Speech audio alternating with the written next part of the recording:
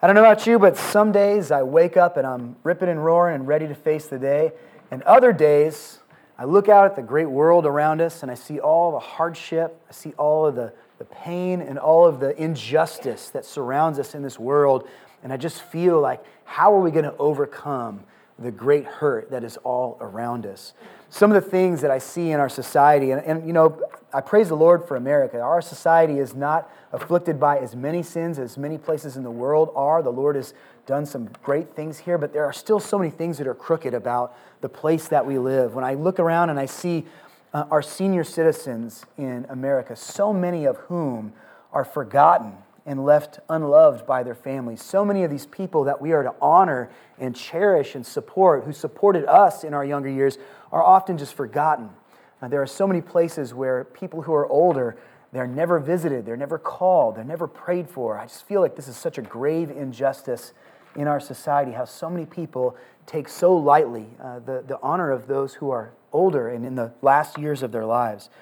When I see babies aborted, and the legislation that is passed that makes this legal and accessible to people, it breaks my heart to know that the most vulnerable individuals in our society are the ones that are killed most frequently by the twisted heart of man who doesn't want to be burdened by the hardship or the responsibility of raising a child. My heart breaks for these little ones.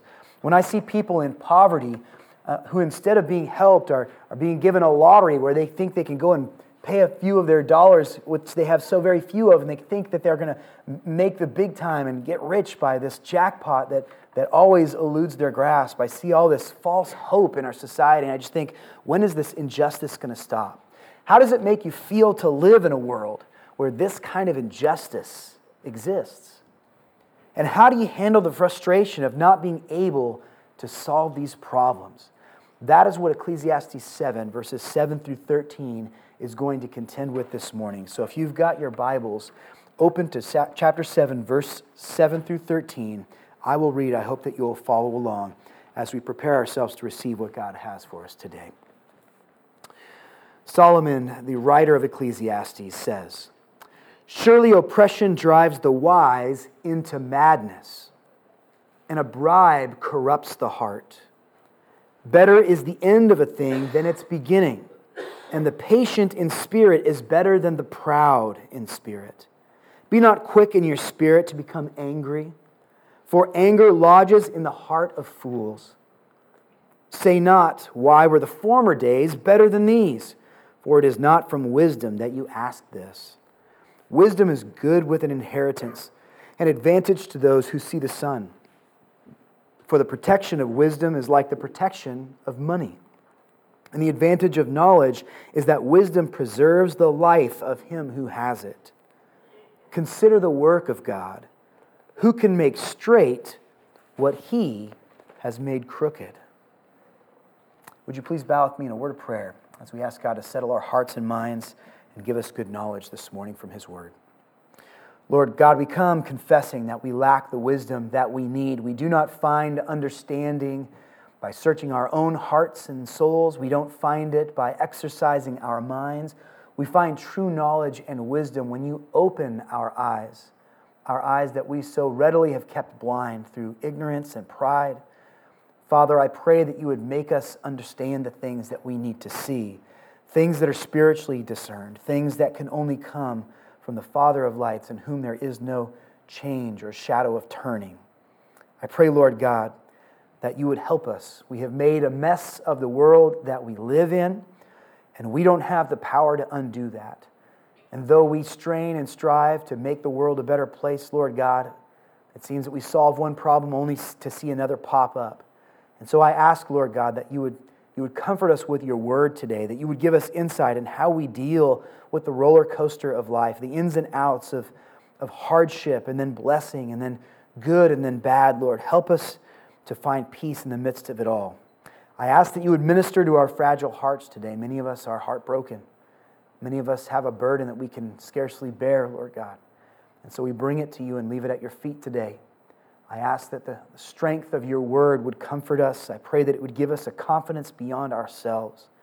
Please keep the gospel before us, Lord, and help us to understand that the scriptures that we will study today in the light of the triumph of Jesus Christ, who has won a people for you. Thank you, God, for your election, for your perfect plan that will unfold exactly as you desire it to. We thank you for all of this in Jesus' wonderful name. Amen.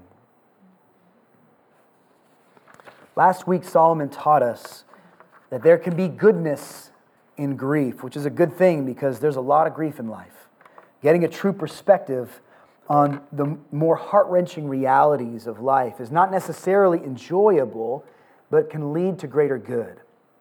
Still, there is great frustration in living in a world where things are clearly wrong and we don't always have a solution or even an explanation for it. We see that brokenness described here in verse 13 is called crookedness, and I think that's a fitting term for it. I'm going to use that several times through this sermon today. I'll refer to this chaos in our world, this injustice, this unrighteousness that plagues the world that we live in as a crookedness. And when we take stock to what is happening in the world around us, things don't seem to line up the way that we think they ought to. There's no real parity. A word that is often thrown about is life is not fair. And we see that. Some suffer more than others. Some who don't seem worthy of blessing receive great blessing in life. So how do we make sense of this inequity? Neither is life itself steady and constant, but instead it is constantly up and down, peaks and valleys, varying seasons, not all of which we are sure we can bear. And so our text today is primarily concerned with the way that we deal with this crookedness that seems to permeate life under the sun. How do we deal with the frustration of living in a world where so much injustice and oppression is evident all around us? The text that we're going to examine today, we're going to tackle a number of scriptures, and it's going to make three primary points for us. And from those 3 points, we're going to derive several important applications. So before we even get into it, let me lay out what we're going to see today in the scripture. First of all, we're going to examine verses 7 through 13, and in doing so, we will see that crookedness exists, and yet God is still sovereign.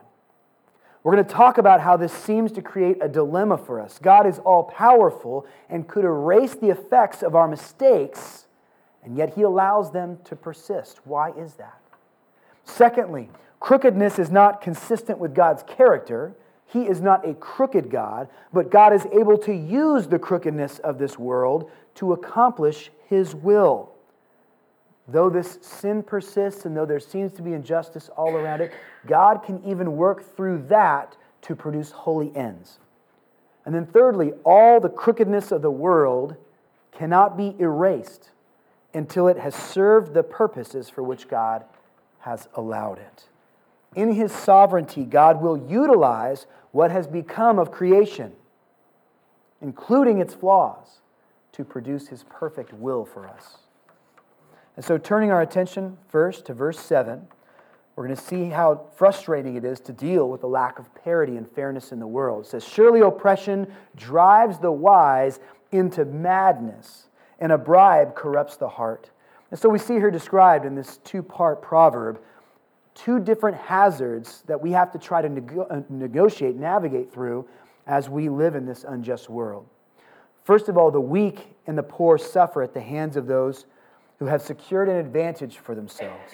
The ones who seem to be the most vulnerable in our society, the ones who need protection, are often the ones who are taken advantage of the most. Instead of the strong looking out for the weak, often the strong exploit the weak and increase their hurt. The broken condition of things can drive a man who desires justice to madness as he tries to understand why all of this takes place. Why can't I prevent the world from being such a crooked place? Even more concerning, how is God allowing it to be this crooked in the first place? That's the first hazard, this hazard of just losing our minds because of the chaos that surrounds us. The second hazard is a little bit different. It seems like this problem that we have of injustice in the world cannot be solved. No matter how much effort's put into it, this crookedness seems to pop up again. And so with little hope of eliminating the problem completely, it is tempting to just give into it. It is tempting to capitulate and to take the bribe of corruption ourselves in hopes of getting ahead of it. But if we allow ourselves to profit from this injustice, it will inevitably lead to a corruption of heart, to guilt and grief and distance from God. So those are two hazards that we have to be aware of as we deal with this world of corruption around us. Injustice poisons any society that is infected by it, and it leads to a multiplication of sin in the land. Eventually, it will cause us harm. Even if we can avoid it for a time, eventually the injustice in the land will circle around and affect the ones that we love. It jeopardizes those who are close to us. And though we don't know how just how to make this crookedness straight, we are aware enough to recognize that life could and should be better than it is. Which leads to one of the big picture questions that seems to hinder people from trusting the Lord. And if you've had spiritual conversations with those that you desire to share the gospel with, I have no doubt that you'll eventually run into this kind of a question from someone. If God is sovereign, if God is truly in control of all that He has made, then why does the world seem so out of control? Why does He not intervene and make all things right? Why should I worship a God who is in control when the world that He's supposedly controlling seems so chaotic? To address this age-old question, verse 8 reminds us that part of our frustration is a product of our perspective. Solomon says, "Better is the end of a thing than its beginning, and the patient in spirit is better than the proud in spirit." The end, the resolution of a thing, is better than the beginning. When we talked about this last week, you might remember verse 2 of chapter 7. Solomon said that it is better to go to the house of mourning than it is to go to the house of feasting. And we explained that that was not some morbid fascination with death, but rather, in order to understand why life is the way that it is, we have to think about it from its end. We have to realize that there's a purpose to life, and God is bringing us to that purpose. Death itself is not something to pine for, but at the end of our lives, we'll have a more clear perspective, a better faithful picture of what life was supposed to be about. The perspective that we have right now in the middle of life doesn't see the forest for the trees. It is not the best vantage point from which to understand what is really happening. So we run the risk, if you've ever started to read a book and you didn't really understand where it was going or how it was going to resolve, and then you put it on the shelf and you never came back to it. You're not seeing the big picture of things. In order to really understand what this life is about, you have to consider the end of life, because the end of a thing is better than its beginning. On Friday, we took a group of youth out to a giant corn maze in Lathrop. And if you've never seen this thing, it's impressive. It's 40 acres of corn that is grown up and then carved into a gigantic maze. We let the kids go through the maze. It happens at nighttime. It's a lot of fun. And when you go into the maze, there's all these different patterns or pictures cut into the corn, and they give you a little card that has the whole map of the maze right there for you. And you just look at the card and it seems so simple. You could take a pen and you could go into the entrance, and any 5-year-old could make his way through the maze and then back out again. But then you take your card and you walk into the darkness of this tall, tall corn, and you don't see the maze and the patterns anymore. All you see is corn. Lots of corn. And every single pathway you go down, the turns all start to look the same. And the straights all sort of look the same. And you think to yourself, I've got a map here, yet I am utterly lost. I have no idea where I'm at in this mess of corn. And so you have to almost pay constant attention to the map. You almost have to take 2 steps, then watch where you're at and figure out your bearings, or else you're never going to make your way through. Or you do what just about everybody else does and just cut right through the corn, because we're not talking about brick walls here, right? You just cheat, right? Just go right through the corn, go to where you want to be. But you can't do that in life, can you? You can't just cut through the maze of life and bypass the hard parts. God has put struggle and trial in our pathway for a reason. And so we must learn how to deal with these things. And we're not going to deal with it well if we don't understand that the end of the thing is better than its beginning. It's also better than the middle, by the way. Who has knowledge of the end of the thing? Who is completely aware of how all the struggles of this world and the hardships of life are going to turn out? Only our sovereign God has that kind of eternal perspective. So if we have any hope of making it through the middle of the story, we've got to trust the one who has the end already written out for us. The hand of God not only guides and directs, but He will make straight the paths that man has made crooked, but He will only do that according to His perfect timing, not according to our personal preferences. How can a sovereign God allow injustice in the world if He has the power to stop it? Because He also has the power to make a greater good come from it in the end. Revelation. I'd like to direct your attention to chapter 21 of Revelation. You might remember that the Apostle Paul is taken up in a series of visions that God gives to him that describes the days to come. It describes the final state of our existence with the Lord God, His Son Jesus Christ, and the Holy Spirit. And so in Revelation chapter 21, after seeing many things and many struggles and trials that will afflict man, the Apostle John reports to us what he sees. Then I saw a new heaven and a new earth, for the first heaven and the first earth had passed away, and the sea was no more. And I saw the holy city, the new Jerusalem, coming down out of heaven from God, appeared as a bride adorned for her husband. And I heard a loud voice from the throne saying, "Behold, the dwelling place of God is with man.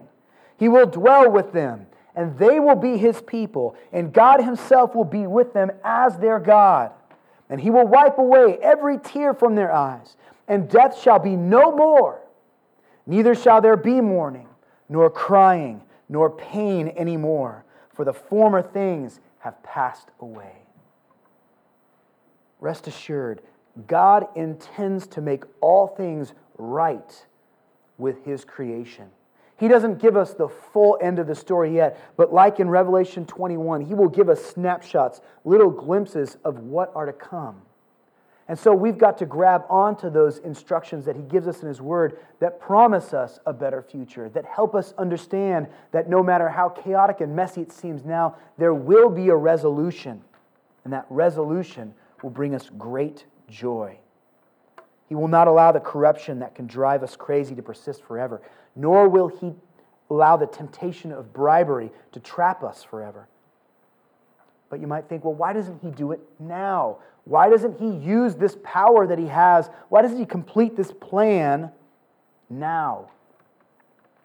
He has a very good reason, and that reason has to do with His great love for you. What is wrong with the world, friends? You and I. We are what is wrong with this world.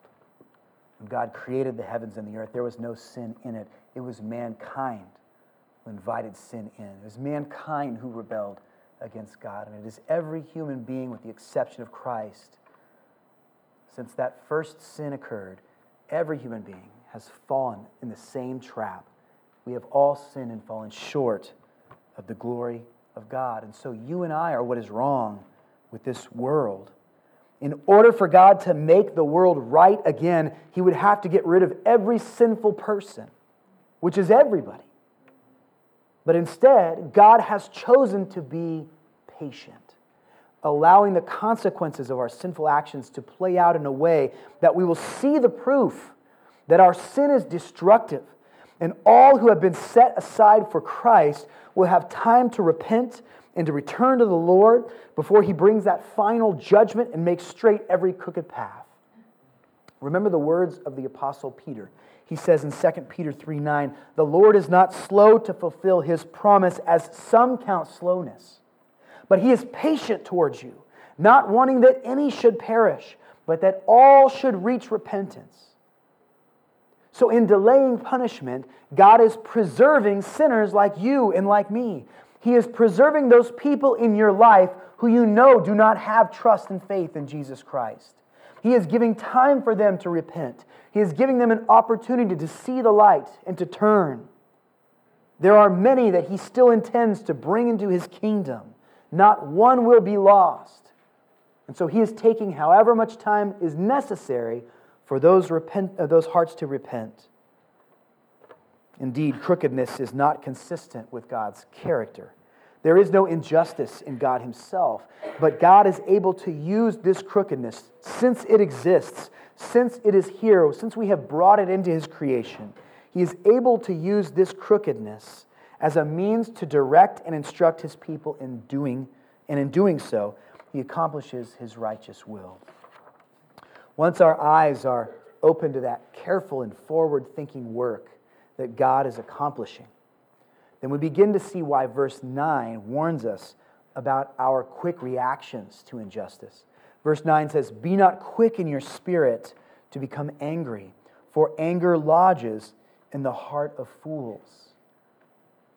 Since we don't have a full perspective of what is going on in this life, it would be healthy for us to be slow to anger, to not make quick snap judgments about whether God is doing his job or not, because he's the only one who really knows what the job is all about.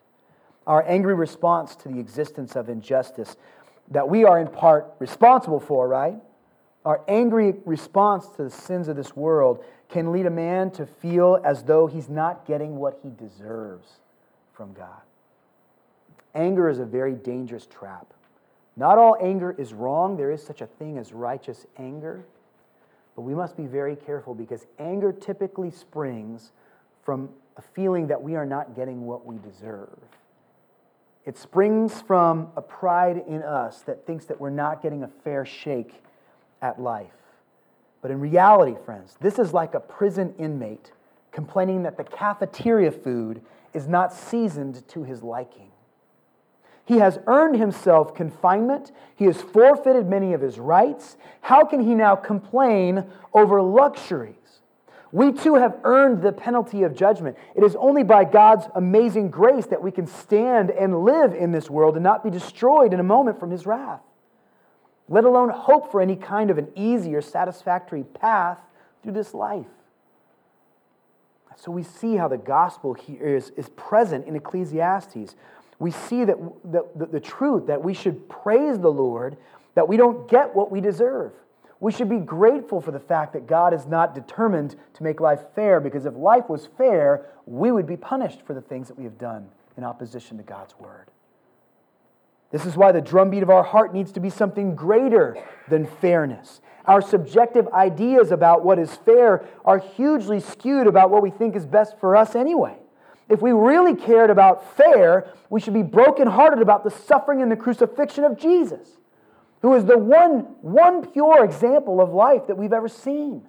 Christ, who never broke God's law, who should have been exalted above measure, was the one who suffered more than anyone, was the one who took the sin of the world upon his own shoulders and was beaten and mocked and abandoned by those who were closest to him. Is that fair? No, that is grace. That is the amazing love of God expressed to his people. That he loved us so much that he would send his only begotten Son, that whosoever should believe in him and trust in his work would not perish, but have an eternal life that is infinitely better than the temporary life we spend here on earth. To keep our frustration with this injustice in life from boiling over into an unjustified anger, we've got to learn to value God's timing. And in order to do that, we need to learn to wait for his will, which will be done in his timing. We've got to wait with patience. Remember the verses that Brother James gives to us in chapter 1 of his letter, verses 19 through 20. He says, "Know this, my beloved brothers, let every person be quick to hear, slow to speak, and slow to anger. For the anger of man does not produce the righteousness of God." Friends, we've got to learn that the anger of man usually only produces the righteousness of man, which is far less impressive than the righteousness of God. Let us be slow to anger. Let us have patience in seeing what the Lord is doing in our lives. Instead of reacting adversely with a complaining heart every time something difficult comes into our lives, let us stop and wait. Let us see what God is going to do with the hardship that he has brought upon us.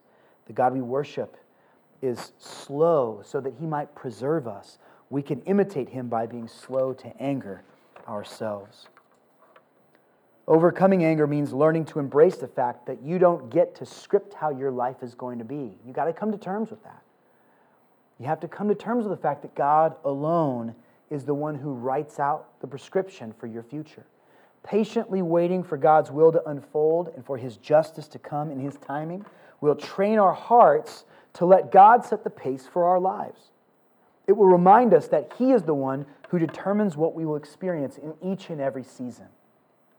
If we are negligent in the way that we deal with our anger, if we let our pride well up to the point where we feel like God is going too slow or that His judgment is not complete enough, then our anger may very well lodge itself deep in our hearts, as the preacher says. This is what happens when we act foolishly towards the Lord God, when we think we know better than He does. Anger becomes lodged in the heart. And what does that produce if it doesn't produce bitterness? If it doesn't produce a vengeance in our spirit? In verse 10, Solomon lines out another caution for his readers. He says, "It is not wise to compare the former days to the current days." Be careful about this, constantly thinking back to the glorious seasons, the easy times that God has given to you. He wants to broaden our perspectives even further by correcting this common error that we make in our frustration with the unfair state of life, to treat the seasons that God has ordained for us as if we can pick and choose the ones that we really need. God knows what seasons we need to go through. So it isn't right for us to think about only the good times as from the hand of the Lord and not realize that also do the bad and difficult times in our lives come from His hand to direct us, to shape us, and to build character inside of us. I have a friend who is my same age, and he's quite an athletic guy. We often play sports together.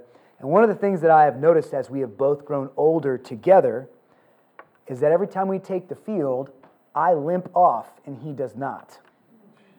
I get hurt. Every time I go out and try to play like I'm 18, I find a way to pull a hamstring or hurt my groin muscle or somehow damage this body that I have. But he always walks off as if everything's fine. And there's a reason for that. The reason is because when I think about stretching out or working out or doing calisthenics, it just doesn't seem all that glamorous to me, and so I don't do it. I want to skip the season of preparation and go right to the season of performance. But my friend, every night before he goes to sleep, he has a regiment. It doesn't take him too long, but he's diligent in it. He stretches out his entire body. In the morning, he gets up and he does just a few calisthenics, something to keep his body limber, something to keep him in better shape. And as a result of that, since he's willing to spend his time doing things that isn't really that glamorous and glorious, that some might consider a hardship, he's willing to do that. He doesn't have to deal with the emergency room as often as I do. We don't want to be bothered by the tough seasons. We don't want to appreciate the value that God has put into them. If you're in a difficult season of life, though, and things seem crooked, don't waste your time pining for those seasons when God was choosing to give rest and resolution. It is foolishness to yearn for what God has sovereignly ordained not to give you right now. And it denies that the Lord has good cause for whatever you're dealing with in the present. All the crookedness of the world cannot be erased, no matter how much effort we put into it, until it has all served the purposes for which God has allowed it. And since the flaws of the world will persist until God sees fit to redeem creation, it would help us to begin to appreciate the lessons that we take from the conditions that we have to endure in this imperfect world. That is the thrust of our last three verses this morning. Verses 11 and 12 do us most good when we see them as an expansion on the wisdom that was laid out for us in verse 10. They seem a little bit out of place. When you just read this straight through, you say, all of a sudden we're talking about money now. Why is he talking about investments and wisdom with money? That doesn't seem to fit. He's doing something that's very common in the wisdom proverbs. He's helping us understand something that is complicated and maybe foreign to us by teaching us about something we already understand and showing us how those two things relate together. So in verse 11, he says, wisdom is good with an inheritance, an advantage to those who see the sun. For the protection of wisdom is like the protection of money. And the advantage of knowledge is that wisdom preserves the life of him who has it. How many of you received an inheritance before? Some of you are really hoping that you do one day. Inheritance is a windfall of financial riches that you didn't have to necessarily work for yourself. It's something that is gifted to you from the hand of someone else.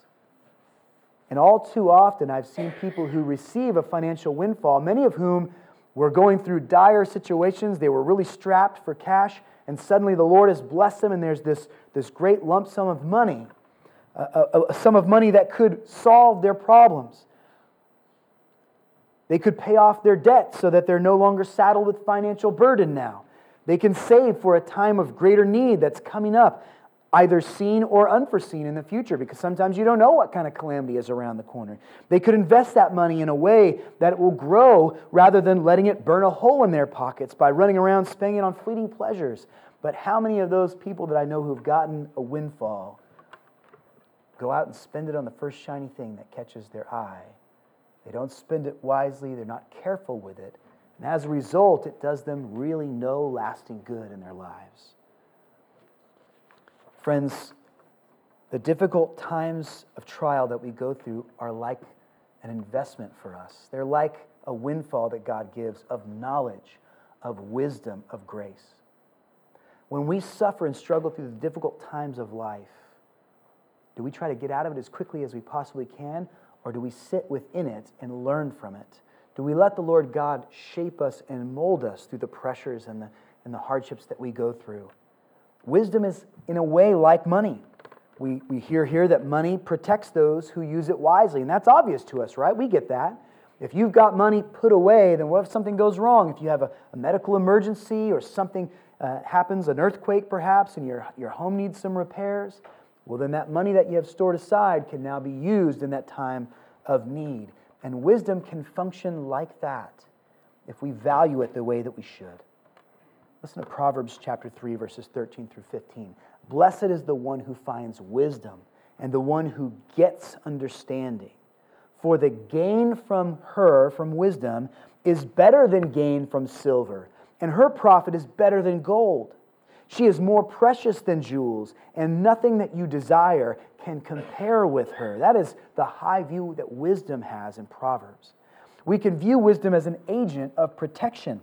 Like money, wisdom can help us to sidestep calamity. Knowledge has a great advantage.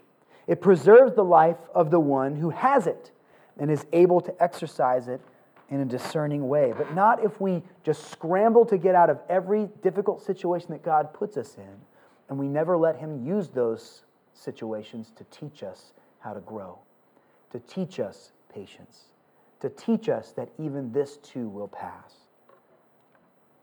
Rather than complaining that we are not in the great season that we used to be in, rather than lamenting where life's winding and crooked path has brought us to, can we learn to take the knowledge and wisdom that we store up from earlier seasons and apply it to what we have to endure in the present? If I've gone through a loss before and I didn't go through that loss well, is it a waste, or can I look back on that time and think, how did I handle that? Did I deal with that hardship properly? Maybe I lost something great, and instead of going to my church family for care and support, I isolated myself. In depression, I didn't want to do anything, so I just holed myself up in the house. Maybe I just felt sorry for myself all the time. I wondered if God really loved me. Maybe that's how I dealt with that issue before. And where did it get me? Did that help me at all? I can see the negative effect of it if I look back on my past and watch what God has done to make me into the person that I am today. And then I ask myself, what can I do differently in the next season? When God brings pain and suffering again, what can I do in that next season to use the wisdom and the knowledge that God has given to me in such a way that I might not have to suffer as much, in such a way that I might shine more brightly as a testimony of faith in Him and perseverance in the faith.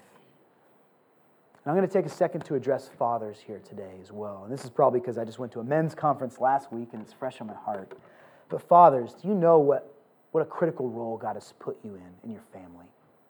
Do you know the job that He has given to you? Ask yourself, as we think about this lesson of dealing with hardship and calamity, do you as a family just sort of get through it? Or do you see those as opportunities to take advantage of the leadership role that God has given to you, that you might guide your family through the hardships of life?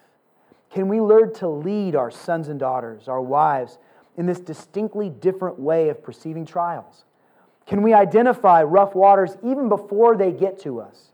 Are we paying close attention to life? And when we see a potential hardship coming, do we set our families down and say, listen, things may get difficult in the days to come. I want to let you know that if we have to go through hardship, we don't need to be afraid. The Lord God is good. He has provided for us before. He will provide for us again. Let's see what God has to teach us through that. Father, if you sat down with your family and did that before you got to a financial hardship, or before you got to a time where someone in the family gets sick and you've got to take on more responsibilities, don't you think it would help them to see the hand of God at work in what seems to be chaos? Don't you think it would help them to see the end of the story, which is so much better than the beginning? Fathers, can we prepare ourselves to steady the family when we go through those difficult times? Can we teach our sons and daughters the Word? Can we show them that this is where our strength comes from, so that when our little ones grow up and become men and women, when hardships inevitably come to them, that they will know where to turn? Because Daddy went to God's Word. Because my Father sought His strength and wisdom in the book that God has given to us. Can we reflect on a difficult season? Once we've gotten through it, do we sit down and really think in hindsight about what God accomplished through that difficult season? Do we give glory to the Lord, even for the hard times in our lives, knowing that we are better off now because we've seen Him work in our lives through those things? By doing so, we invest wisely in the souls of those who are closest to us, that are so dear to us. And we treat this resource of experience and knowledge and wisdom in a way that will do us great good the next time we face a challenge. Verse 13 draws a summary conclusion to the big idea of the passage. In regards to God's work, Solomon asks, who can make straight those paths that God has made crooked? This should sound familiar to us, because this is an exact repetition of Ecclesiastes 1:15. Might not be able to remember that far back, but in chapter 1 of Ecclesiastes, Solomon writes, I have seen everything that is done under the sun, and behold, all is vanity, vapor, and striving after the wind. What is crooked cannot be made straight, and what is lacking cannot be counted. And so we see a consistency in thought flowing through the text of the book of Ecclesiastes. This book is not an exasperated spiral down into depression. It's a systematic proof of what God has revealed to be true about His will and about the limits of humanity. So there's a reason why the Lord has permitted the crookedness that we see about us. If it is in His design, no amount of struggle or complaint is going to overcome it or stop Him from doing it. And if we can come to trust the infinitely wise hand of our Father, why would we want to overturn what God is going to work out towards our good? We can see this illustrated pretty vividly, I think, in the history of Israel, God's chosen people. Now, Israel, I think all of us would agree, are a people who have had to go through tremendous hardship. They have had to go through setback after roadblock, after difficulty, after loss. We see it in the 400 years that they had to spend as slaves in Egypt. Remember, this is God's chosen people. These are the ones to whom God covenanted to give a special place of their own. And yet for 400 years, under that promise, they were slaves serving another culture, another people. We see it in the 40 years of wandering in the wilderness. God frees them from that slavery, and then for 40 years, they don't have a home still. They're still having to try to trip their way through the wilderness and rely on God day by day, not knowing how they're going to eventually get to the place that He has promised, not knowing how He's going to fulfill those promises that He made in His covenant. But eventually God does lead them into that holy land, doesn't He? God subdues every enemy. David, in his expertise in battle, makes sure that every single front in Israel is secure. They experience a great financial period of prosperity. Solomon recounts the great riches that he amassed for Israel and the stability that it gave them, the security that it gave them as a nation. God gave them peace. He gave them great influence. We read that other rulers would come to Solomon, hoping to gain wisdom from him. And so he became a kind of world power. And that peace lasted all of 2 kings, David and Solomon. And then what happens? The people of Israel, in their sin and their infighting, split, and the nation of Israel is divided into the northern and the southern kingdom. We have a series of kings that range from terrible to not so terrible that follow after David and Solomon, with a couple of good ones thrown in there. What I'm getting at here is this. God made things great. He brought them to wonderful circumstances. He made straight their paths for a time, but that didn't end the strife of life. It didn't solve the heart of man. So what we should be pining for is not for God to just give us an easy and carefree and blessed life, because that's not where the great blessing comes from. Despite the nation taking a turn for the worse, the remnant of God, those faithful Israelites who never turned away from Him, were able to seek God through the season of calamity, even in their exile. They were able to draw from what God had shown His covenant bride in days past to fortify their hearts in the present. They were able to hold on to those promises and look forward to a better future, and to remember that life had not always been a struggle and strife. God had proved faithful to His covenant people before, and He would prove faithful to them again. And so our goal should not be to eradicate every hardship of life, to improve in our efficiency and streamline our processes so that no one has to struggle. That's not what God is using this life for. That's not the pattern that He has set for us. That does not mean that we turn a blind eye to injustice and simply claim, I guess that's just how God is growing us right now. I guess we're just going to let human trafficking exist. I guess we're just going to let the elderly be neglected. That doesn't matter because God's going to use it for His good. No, we can't think that way. We need to love what God loves. We need to pursue justice to the best of our ability. It doesn't mean that we respond coldly to those who are hurting, to those who are in a severe season in life. No, we owe compassion to our brothers and sisters. We owe mercy to our neighbors. We should weep with those who weep. It doesn't mean that we should in any way seek to bring calamity or harm upon ourselves so that God will grow us up and make us stronger. Every day has enough hardship of his own. We don't have to make things harder for ourselves. It simply means that we should strive to treat God as if we sincerely believe that He is sovereign and that He is working all things to our good and to His glory. We've been touching on ways that we might apply this truth throughout our time together this morning, but let's conclude and review. We live in a world where crookedness abounds, but we should not get caught off guard by that, nor should we allow the corrupt state of life here on earth to embitter our hearts. Let us be instead slow to anger, for our perception of the state of the world does not comprehend the depth of what God is really accomplishing. He can even use the sinful injustice of man to further grow our love for Him and our longing for the better country that He has in store for us. Remember that God is sovereign, and trust that the crooked path that you are on eventually leads to a destination that will result in your good if you have called on the name of Christ. Adapt a big picture view of the ups and downs of life. See that there are things that you can carry from one season to the next that might help you along the way. Wisdom and knowledge that have been a blessed deposit in your mind and in your heart that can strengthen you for the next phase of God's plan for you. Do not spend so much of your energy trying to solve the problem of your current season, so much so that you miss out on the reason that the problem was allowed to exist in the first place. If God has put it in front of you, trust God to not only help you endure it, but to learn and grow from it so that you're better prepared for the next challenge that life brings.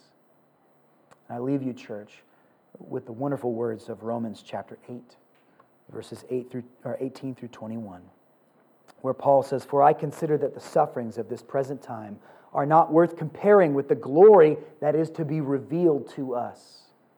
For the creation waits with eager longing for the revealing of the sons of God.